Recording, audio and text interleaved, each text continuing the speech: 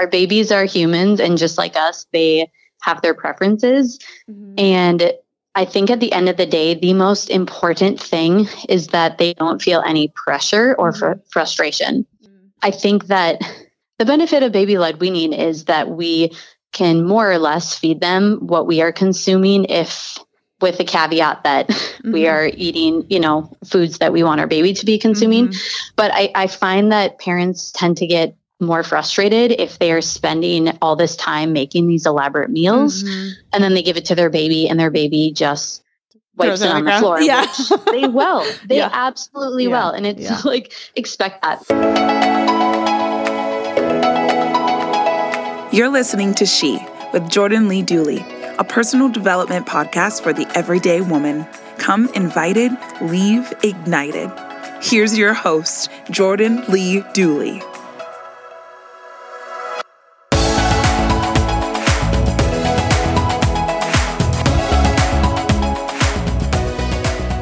Hey, Dr. Alyssa, welcome to She. Hello. Thank you so much for having me. I'm honored to be here and to have this opportunity just to chat with you in your community. So thank you for inviting me into your space. Absolutely. Well, we are honored to have you here as well, and really looking forward to learning.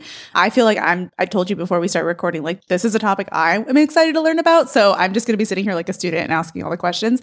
But let's start with just a little of your background. Can you tell us a little bit about what you do and your background for those who may not know you? Yeah, I would love to. So I'll share a little bit of my story because people are often surprised when they learn I'm a pharmacist who's kind of in the holistic health space.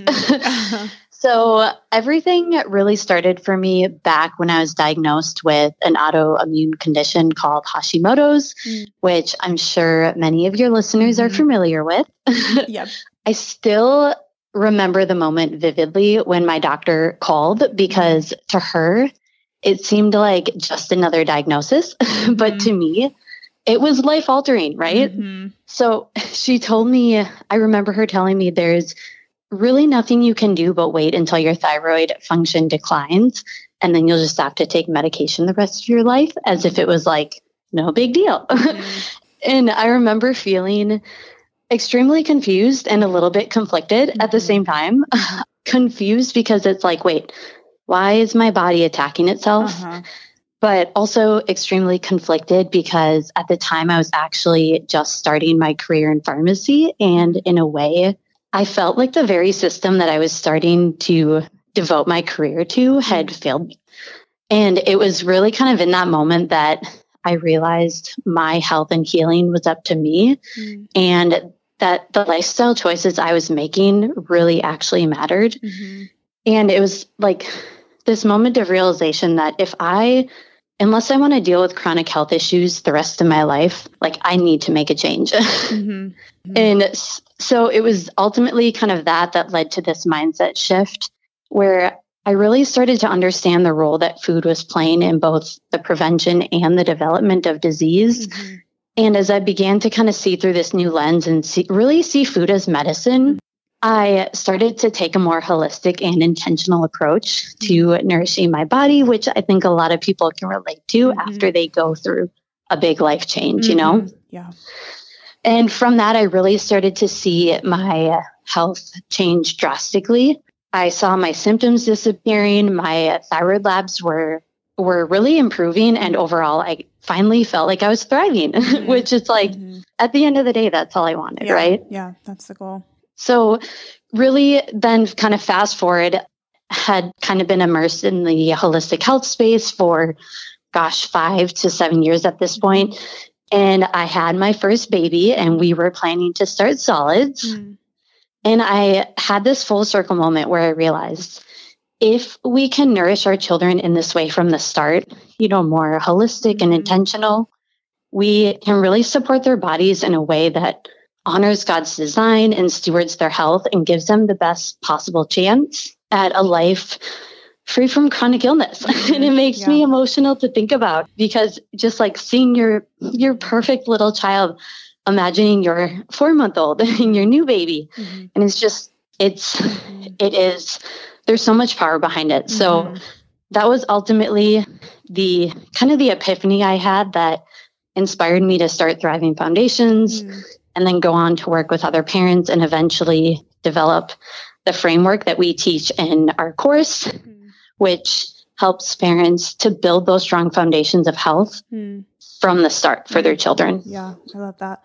I find it interesting that so many of us, like moms and women in this generation, like most of us who kind of get into the holistic space generally do, from a personal experience with a chronic illness, fertility issue, some sort of like hardship or like diagnosis or something that makes us go, wait, what? And then the medical answer is like, well, just rely on medication your whole life. And while there's a time and place for medication, I'm not against all medication, but this idea of like, that's your solution, versus like, well, how do you really nourish and support your body from the inside out? I think that makes a lot of us question why we've just accepted things the way that they were. And we kind of dig into this alternative, although probably more natural. And like, I don't even know why it's called alternative. I think it's just because it's just not the norm anymore, unfortunately. But like, exactly. But digging into that, and then the way that can, like, kind of what you said, just even the fact that it makes you emotional, I completely understand that, because this idea, like, I thought back, like, man, if I wouldn't have uncovered some of the things that I did and gone through the hard things that I did, like, I don't think I would have this approach when it comes to my family and the things that I want to do differently for my kids, and why that's so important to me.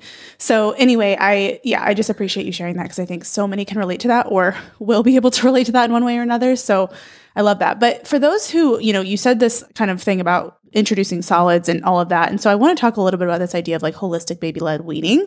Mm-hmm. But for those who haven't heard that term, can you explain what is baby-led weaning? Let's just start there. Yeah. So, to keep it as simple as possible, it's just a style of feeding that involves introducing real foods from the start. Mm. And by real, meaning just not purees, not baby food, just actual food, like a piece of a banana, and allowing our baby to independently feed themselves. So baby-led is referring to literally allowing our baby to lead the way. And then weaning is just gradually introducing solid foods. Okay, that's good to know. So then I think the question that a lot of people immediately ask is, well, how do you know when your baby is ready to start introducing foods? Because I think for me personally, even I was like, oh, well, then they go from milk to purees and then you introduce foods. So this idea of like not necessarily doing that is interesting. And I would love to just hear your thoughts on, when do you know if your baby is ready for you to start introducing foods? And how do you even get started with this baby-led weaning concept? Yeah. So there are some key signs of readiness that indicate when our baby is developmentally ready. And that's really based on them showing us that they are ready to safely explore solid foods. So it really kind of comes down to like the fact that they are doing it independently. They have to be ready because they are the participant. So these main signs of readiness are sitting independently with minimal support, having good head control. And that makes sense because they're sitting in a high chair and they need to be able to hold their head up so that they can safely swallow. Being able to pick up objects and bring them to their mouth. And then actually being interested. So really, I find that a lot of the moms I work with intuitively know when their baby is ready to start solids. And that's really because they are kind of trusting their baby's cues. And if we sit our baby in a high chair and we put a piece of food in front of them and they're not really doing anything with it, that they're probably not ready. And that's okay. We can't really force it. People always like to ask, but when? Yeah. That's going to be the other thing. So in general, everyone always thinks of 6 months in their mind. I think about that's kind of the general time that babies start to present or like show these signs. But I cannot emphasize enough that obviously every baby is different. And a lot of babies really aren't showing these signs until after 6 months, especially if we're allowing them to get there on their own. So like with my boys, we didn't use like seats, or we didn't encourage them to sit before. We just allowed them to literally figure out how to sit from being on the ground. So they sat a little bit later. So we started solids a little bit later. So yeah, kind of that 6 months, but that's, again, from what I see, less babies are ready right at 6 months. More so I see it closer to 7 months. That makes sense. But every baby is different. Yeah, that makes sense. Okay, so then, I know you share a lot about, and you touched on this earlier, so I kind of want to circle back because it's kind of in the same vein. So you shared a lot about how we have one of the sickest generations of children. I think this is really interesting. So can you unpack that a little bit and talk about why our child's nourishment during their first few years of life is so important for their lifelong health? Yeah. So as far as having one of the sickest generations of children, I think I like get so fired up about this because of my experience working in pharmacy, just seeing how kind of very little is being done to actually reverse and change this trajectory. But as it stands right now, depending on the source and like obviously where in the world, but in the United States, it's around 1 in 2 children having at least one chronic health condition, which is insane. Like I just right. Like I remember looking at my child, and of course there is sometimes like God has other plans, and sometimes we can't change what, if our child has a certain type of health condition. I'm not necessarily referring to those. I'm referring to like the modifiable ones. So the ones that we can influence. And so obviously there are many factors at play that are kind of like contributing to that. But I really like to talk about our food system because I think it's such a big one. Like food is the number one thing that we consume every single day, multiple times a day. So we can dive into that a little bit. But as far as like why nourishment is so important during the early years, really kind of there's a few kind of key things to consider. One is that our child's nutritional status during these early years can have lasting impacts on both their brain development and their risk for certain health conditions later in life. And there's kind of a variety of these, but some include obesity, hypertension, so high blood pressure, diabetes, and even some cancers. So like it is literally a time of nutritional programming where we have this opportunity to like influence our child's risk, which can seem daunting, but I like to encourage parents and let that empower you. The other thing to consider is just the fact that these early years are so pivotal in setting our child up for healthy eating habits and their foundation, their relationship with food, which is almost as important as like what they're actually eating, in my opinion. So there's so many moving parts, but it's such an important time to like truly nourish their bodies. And it's not about being perfect. I think that sometimes people can interpret being passionate about nourishment as like you're like you never have a like there's no balance. Right. But I'm like completely the opposite. I'm like, hey, I think it's almost as important to like give our child that sense of food freedom and that sense of balance. But it's like it's more about being intentional and understanding kind of the bigger picture, if you will. Yeah, totally. Makes so much sense. Okay. So you mentioned the food system. I want to circle back to that because I think that's really important to talk about. So, you talk about how we have an entire food system that is really inundated with chemicals and food-like substances that aren't necessarily food. So what are your best tips for choosing real foods that support your baby's, metabolism, gut health, overall development, et cetera, and really optimize that nutrient density, especially with the food system that we now have? And if you want to dig into some of the concerns of the food system, feel free to do that too. Yeah. So you mentioned kind of the food-like substances. Yeah. So I guess to kind of touch on the food system, one thing I tell parents is we can't defend our child's health if we don't know what we're up against. So, and like, I don't share this information to quote instill fear, but more so just so that we can be aware. Yeah. So I like to talk about so for one, our food system, just like laying the facts on the table, has resulted in about 74% of U.S. adults and about 40% of U.S. children and adolescents being overweight or obese, which is alarming. Like something is going on in our food system here. Yeah.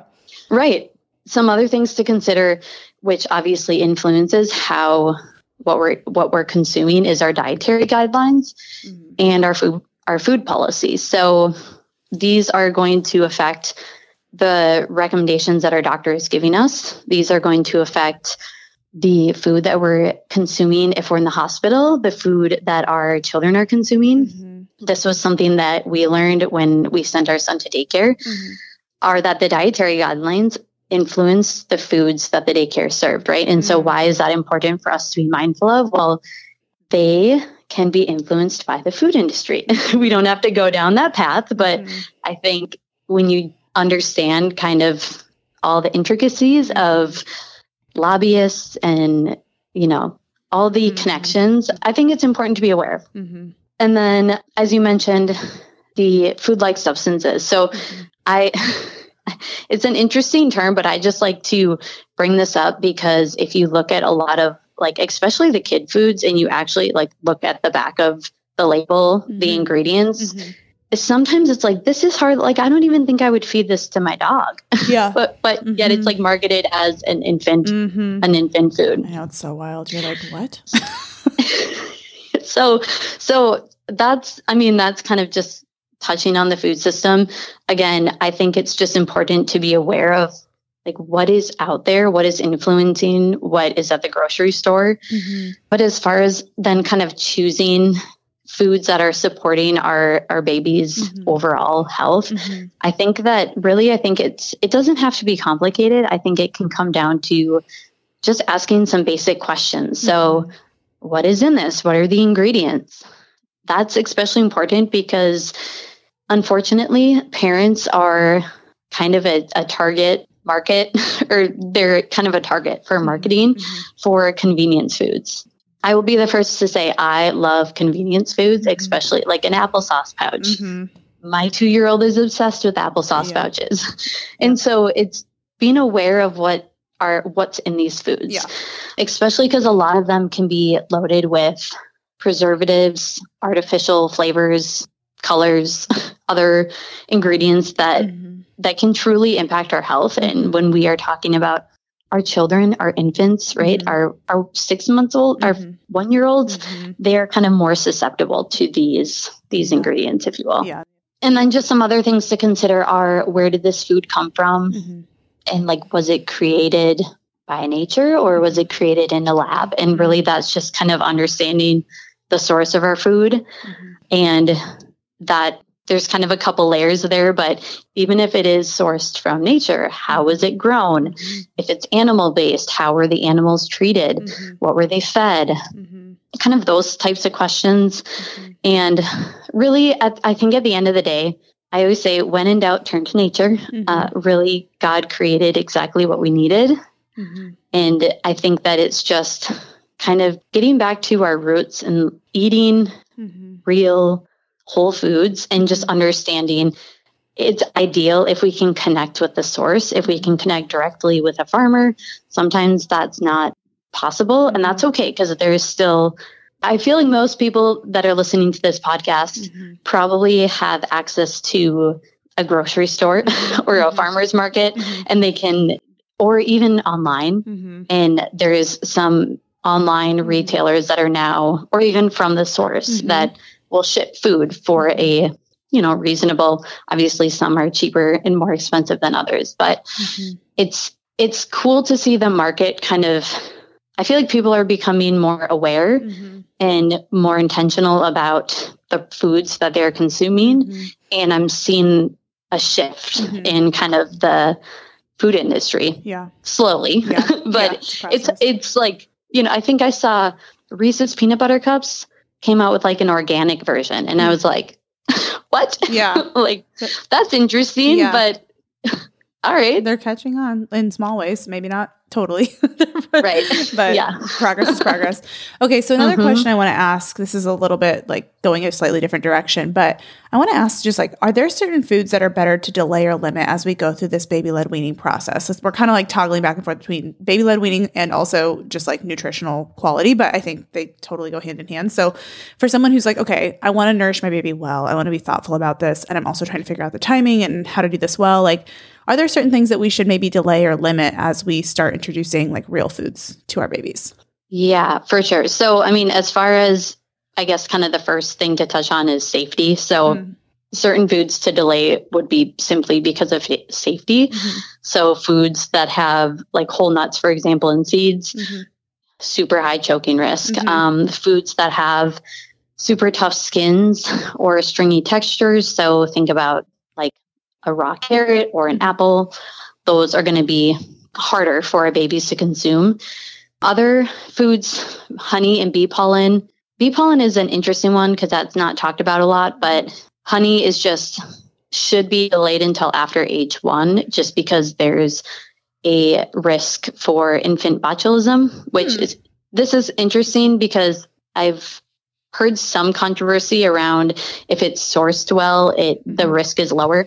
But I don't think I necessarily agree with that logic, only because it's like the botulism spores that are naturally found in the soil that we probably consume as adults, but our digestive systems are mature enough so they don't cause any issues. For an infant with their immature digestive system, it can lead to issues. So kind of 1 year is kind of the mark cutoff when honey is okay. Other things that I kind of talk about delaying are egg whites, especially if baby has any sensitivities. I've found that through my work with parents, babies tend to tolerate the yolks better. If a baby has egg whites and they tolerate it fine, and I think that's fine. So when you're like making eggs for your baby, you're saying like only scramble like the yolk? Is that what you mean? Or how does that work? Yeah. Yep. Okay. So that's what we do personally. Some people will just try the whole egg because they're like, whatever. And then they learn this and they're like, oh, should I stop doing whites? And I'm like, no, if your baby's tolerating it, they're fine. But some people will give the whole egg and their baby might not tolerate it as well. And then I'll say, try the yolks. When you say not tolerate, do you mean like that they have digestive issues or that they could have like an allergic reaction or both? Or what do you often see? It's typically digestive. Okay. Some babies, we won't dive into this, but some babies can get more like almost like eczema a little bit, where they seem to have like that type of reaction. And then the other food that this is kind of a whole nother topic, but grains. And there's kind of a multitude of reasons why. One being just that our infants' digestive systems are still maturing and grains contain anti-nutrients and thus can be a little bit harder to digest, can be pro-inflammatory. And then in general, they tend to be less nutrient dense. And so I don't think that grains are bad. We consume grains, but I just think that taking a more mindful introduction, I think it's worth delaying them. And then once you do introduce them, just be mindful about how they're introduced and the source and all that good stuff. Yeah, makes sense. Yeah. And then I think as far as limiting foods to limit, I mean, this is kind of where kind of that, I guess, holistic picture of things. So limiting processed foods, and I say limit, I try not to say avoid because it seems like an all or nothing. Yeah. But processed foods, the vegetables or seed oils, non-organic grains, just simply because of the chemicals used to grow and harvest them. Foods that are fortified, like excessively fortified foods, heavily contaminated produce, free sugars, so foods that are just essentially sugar. And then animal products that are, I want to say conventional, but that's not always the case. It's more so kind of tying it back to the questions that we talked about, being aware of how the animals were treated, the types of foods that they were fed, that sort of thing. So just kind of being aware of the source of our foods, because ultimately that's going to affect our health. Have you ever wanted to live a little bit more of a natural and holistic lifestyle for the sake of your well-being and your family's well-being, as well as to be a little bit more self-sustaining, but just felt really confused on where to start, especially if you can't just like up and move to a farm tomorrow? Look, when I first started my holistic wellness journey, I remember I felt so overwhelmed. There's so much information all over the internet nowadays, and it's so hard to discern and to know which brands are truly clean and how do I source food locally and where do I even begin with all this stuff, especially if I have a busy life and I live maybe in an apartment or a suburban life, or I just don't have like goats in my backyard to go milk, like how do I do this? And it can be really overwhelming. So what I did is I wanted to take the guesswork out of it for you, because I think one of the biggest things that holds so many of us back is not only the financial side of it and the worry that it's going to be more expensive, but also the time. Most of us don't have months or years to invest in researching and reading labels and figuring out how to do that and doing all this research on our own. So we just don't, and we kind of get stuck. So what I wanted to do is create a quick start guide for you, and it's called the Lifestyle Overhaul Guide. It is a step-by-step quick start guide to living a more natural and sustainable life, and it is laid out in a step-by-step format. It covers everything from budgeting for these changes to really reducing stress and creating a more sustainable schedule and lifestyle in terms of your time, to cleaning up the products in your home and reducing your toxin burden, and how to really start with that and what to prioritize and how to do that in a budget-friendly way, to sourcing more food locally, shortening your supply chain, being less reliant on the grocery store and big food systems, and starting to really use the resources in your local community. I'm giving you all the best resources on how to find those things, how to source those things, and how to get started right where you are. So if that sounds like something you need, you can tap the link in the show notes on this episode, or just go to jordanleedooley.com/lifestyle-overhaul to check out all the details and grab yourself a copy. Okay, so another question I think that piggybacks off that is the preparation side of things. Like when we think about which foods to offer, or we often think about which foods to offer, but maybe not so much the process of how we prepare them. Are there better ways to prepare things like you mentioned, grains can be a tough one. So like things like that to make them a little bit more digestible, either for ourselves or for our babies in the like baby-led weaning process. Is there a better way to prepare them that make them a little bit easier on our digestion? Yeah. So I have a resource in my course that dives into like fruits and meats and veggies, and then obviously grains. I'll just kind of touch on the grains because that's the biggest one. I mentioned anti-nutrients, which if people are not familiar with those, they're just essentially compounds that are naturally found in plants that serve to protect the plant seeds. So why we care about them is we lack the enzymes needed to break them down. So if we are not preparing these grains, which are from a plant, then those anti-nutrients can actually block the absorption of certain nutrients like minerals, while also inhibiting our digestive enzymes. So it's kind of a twofer. If they're not prepared, not only are they inhibiting the nutrient absorption, but then also they can be upsetting to our digestive system, which for our little tiny babies who their digestive system is still developing, I think that's the value in being more intentional. So as far as preparing these, there's kind of the main ways are soaking. That's if you think about why people soak rice or kind of that traditionally how we would prepare grains, we'd soak them, sprout them, ferment them. Think about sourdough. Sourdough is souring basically or fermenting. And so these are all helping to neutralize those anti-nutrients. And then that's more or less deactivating them, if you will. And so, it's really interesting because like, that's a really good example actually of the rice. Cause we're like, I don't know of anyone who just eats rice raw. Like everybody steams it or, what did you say? Not boils it. What's the word you just said? Soaks it. So, yeah. And I think about that and I'm like, but then we'll eat like raw oats or like, you know what I mean? Like other things like that. And I'm like, oh my gosh. You know what I mean? Like, it's like, that doesn't even make sense when you actually think about it. So yeah, that makes a lot of sense. Thank you for explaining that. Something else I'm curious about, even in the preparation and figuring out like which foods to introduce and things like that. I think something I anticipate running into, and I'm sure plenty of moms run into, is like, what do you do or what do you suggest doing if your baby doesn't like the foods that you offer them? Like, what if they don't, they spit them out or they're not interested or whatever? Like, what's your advice there? Yeah. My first, just number one is that it's totally okay and to expect it. Honestly, like our babies are humans and just like us, they have their preferences. And I think at the end of the day, the most important thing is that they don't feel any pressure or frustration. I think that the benefit of baby-led weaning is that we can more or less feed them what we are consuming with the caveat that we are eating, foods that we want our baby to be consuming. But I find that parents tend to get like more frustrated if they are spending all this time making these elaborate meals and then they give it to their baby and their baby just wipes it on the floor. Yeah. They absolutely will. And it's like, expect that. So expect it. Know that for some babies, it can take upwards of 30 exposures before they even like it. That's so and another thing too is they're called pre-feeding behaviors, but understanding that if a baby is allowing, especially once they get to be a little bit older, if they are allowing a food on their plate, that is a win. If they are touching it, that is a win. Like they are exploring it. And if you think about especially our new eaters, they only know milk. We eat every day. So it's just like second nature for us. But a baby sits down and they're like, what is this? This smells weird. It looks weird. It feels weird.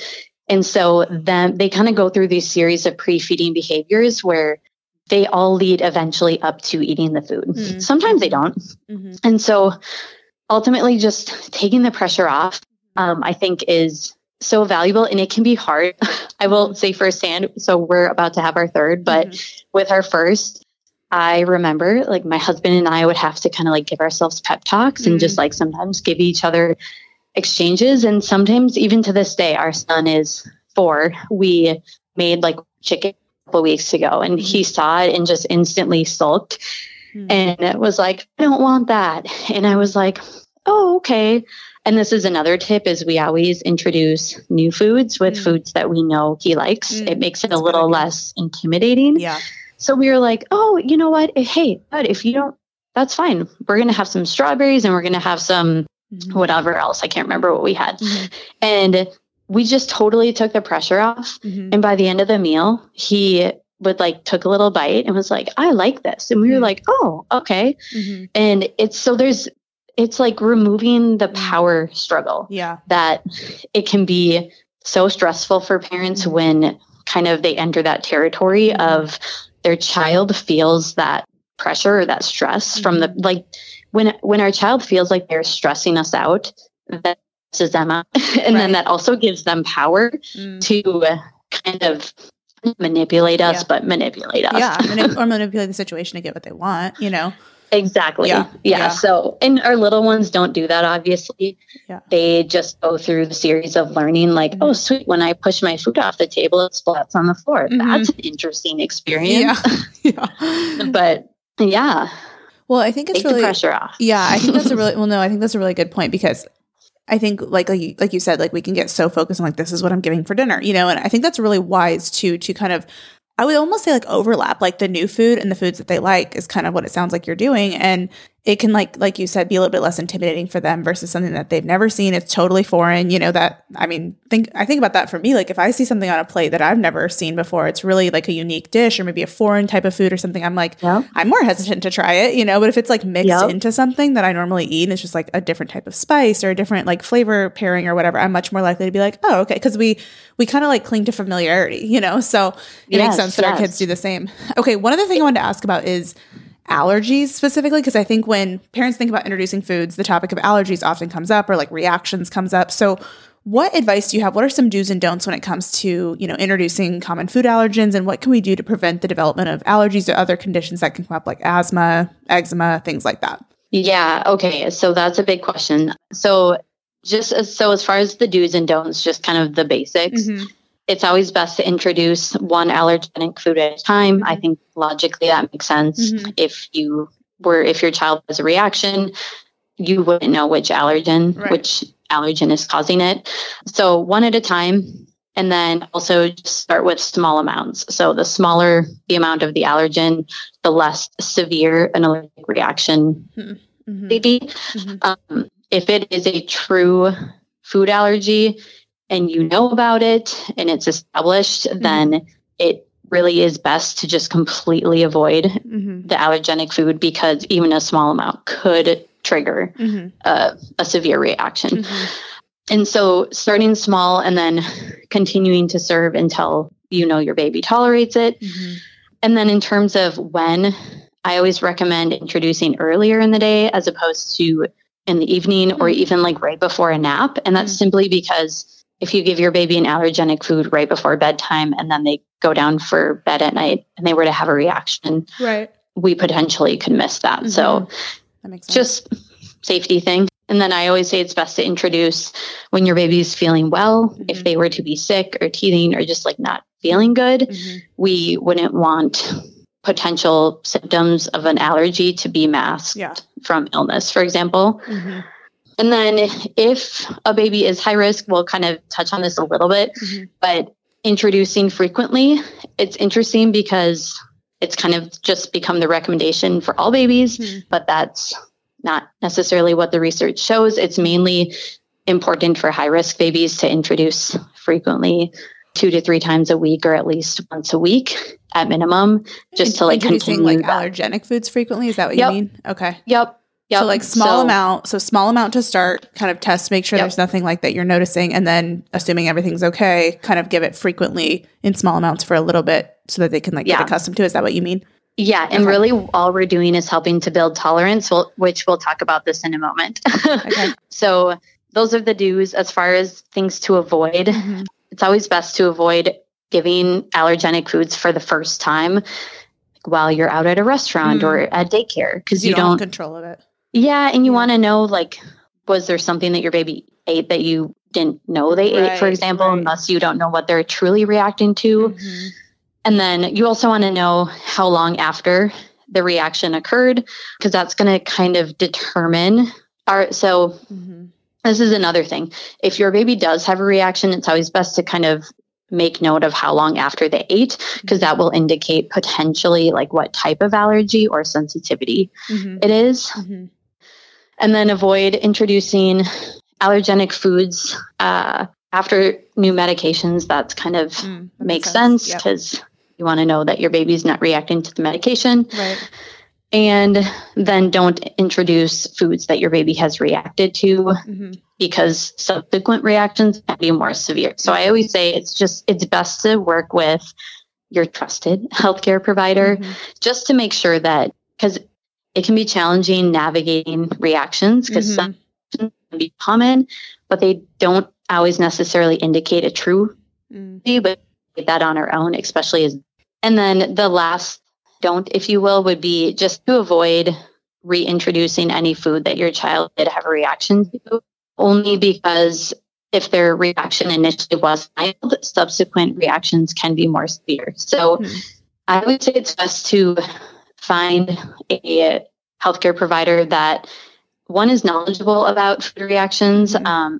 Two, I think it can be beneficial working with one that kind of takes this more holistic approach and they understand allergies kind of at a deeper level, just because it can be challenging to navigate this on our own. And so one thing is that mild reactions can be common, but they don't necessarily always indicate a true allergy. But that can be challenging as a mom to, one, trust that, and to kind of course students all the time ask me, what would you do? And I'm like, this is like an area that I just really caution giving advice in, because I don't have the whole picture. So it's best to work with a provider who can. Okay, that makes sense. I think that's really good advice. One other thing we touched on briefly, and I know you said you wanted to circle back to it, was the kind of prevention of allergies, or ways that we can kind of prevent some of these things. So I'd love to hear your thoughts on that before we close. Yeah, absolutely. So this is a huge thing, one that could probably be its own episode, but baby-led weaning resources are going to say the healthcare providers, the best way to prevent food allergies is to simply introduce early and often.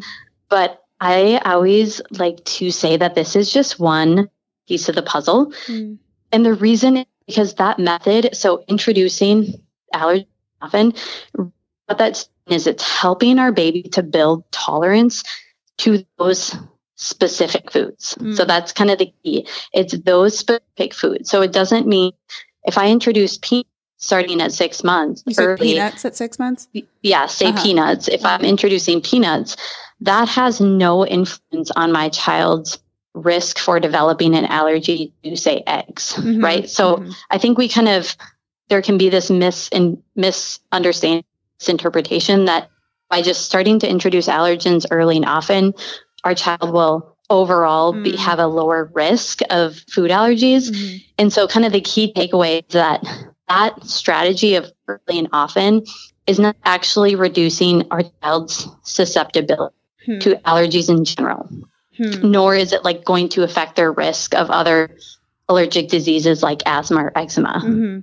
So it can be a little nuanced, but that's why I think it's so important to take a more holistic approach and understand how can we reduce our child's overall susceptibility to allergic disease in general, so that they don't have, so that their risk overall is lower, and we don't have to rely on, doing this for every single food. So that being said, if an infant is high risk, obviously there can be benefit, but yeah, so holistic approach and just focusing on, and there obviously many things to consider, gut health being one of them, minimizing toxins. It's kind of this overall approach to supporting a child's health and their immune system and kind of all the moving parts that are reducing their overall susceptibility, which is not what it's not talked about. It's not. Because if you Google it, it's just like the absolute best way is to introduce early and often. But then we have to do that for every single food. And what if we don't consume those foods? Like we don't eat peanuts that often in my family. Yeah, same. So, yeah, no, that's good. That makes sense. And I think when you say the holistic approach, I think it's important to touch on, like you said, like minimizing their toxin burden, because their little bodies are trying to process so much too. So like being aware of that and being thoughtful about the types of foods you're putting in their body, like what can be disruptive to their gut and how can we minimize things like seed oils and just all those different things that can have such an effect on our systems. Like we have to think about, well, how would it affect theirs? Theirs is so much less mature. So I think that makes and we know that our gut health influences our risk of eczema. And there's evidence, there's research showing that eczema is actually a risk factor for being high risk for developing allergies. So if an infant has, and we didn't talk about that, but if an infant has severe eczema, they are considered high risk for developing food allergies. So it's kind of like peeling back the layers to understand how we can prevent this and not just kind of take the approach of trying to build tolerance, if you will. Yeah, that makes total sense. Okay, this has been so good. I'm like, I have 7,000 more questions, but I feel like we can kind of wrap here. Just maybe we'll do another episode at some point, but I feel like I've learned so much. I know this is so valuable and just, you've made it really simple too, which is really helpful. But I would love for those who are like, okay, I need to learn more. I want to dig into all the things you have to offer. Can you just share where we can learn more from you and where we can find you? Absolutely. So I'm most active on Instagram at Thriving Foundations. And then I think by the time this episode airs, our new website, and that will be thrivingfoundations.org. Awesome. I love it. Well, Dr. Alyssa, thank you for everything that you've shared. Thanks for being here. It's been so valuable and I've loved learning from you. It's so good. Oh, thank you so much. I appreciate the opportunity, and it's been an amazing conversation, and I just pray that it inspires and empowers those listening. I'm sure that it will. I'd love to hear from you. It makes me so happy to see you tuning into this show. So if you're on Instagram, let me know what your favorite part of the show was by taking a screenshot of the episode you've tuned into and share it on your story. Tag me at Jordan Lee Dooley and tell me what your favorite quote or takeaway from today's show was, so that I can see what's helping you and even feature what you share.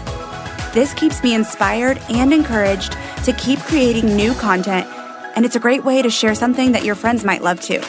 I can't wait to see you in Instagram world, my friend. Thanks for tuning in. To learn more about the She Podcast or to get involved in Jordan's growing community, visit jordanleedooley.com. Thanks for joining in today. Until next time, remain committed to intentional choices that refine your heart, faith, health, and work, because your story is much too important to settle for anything less.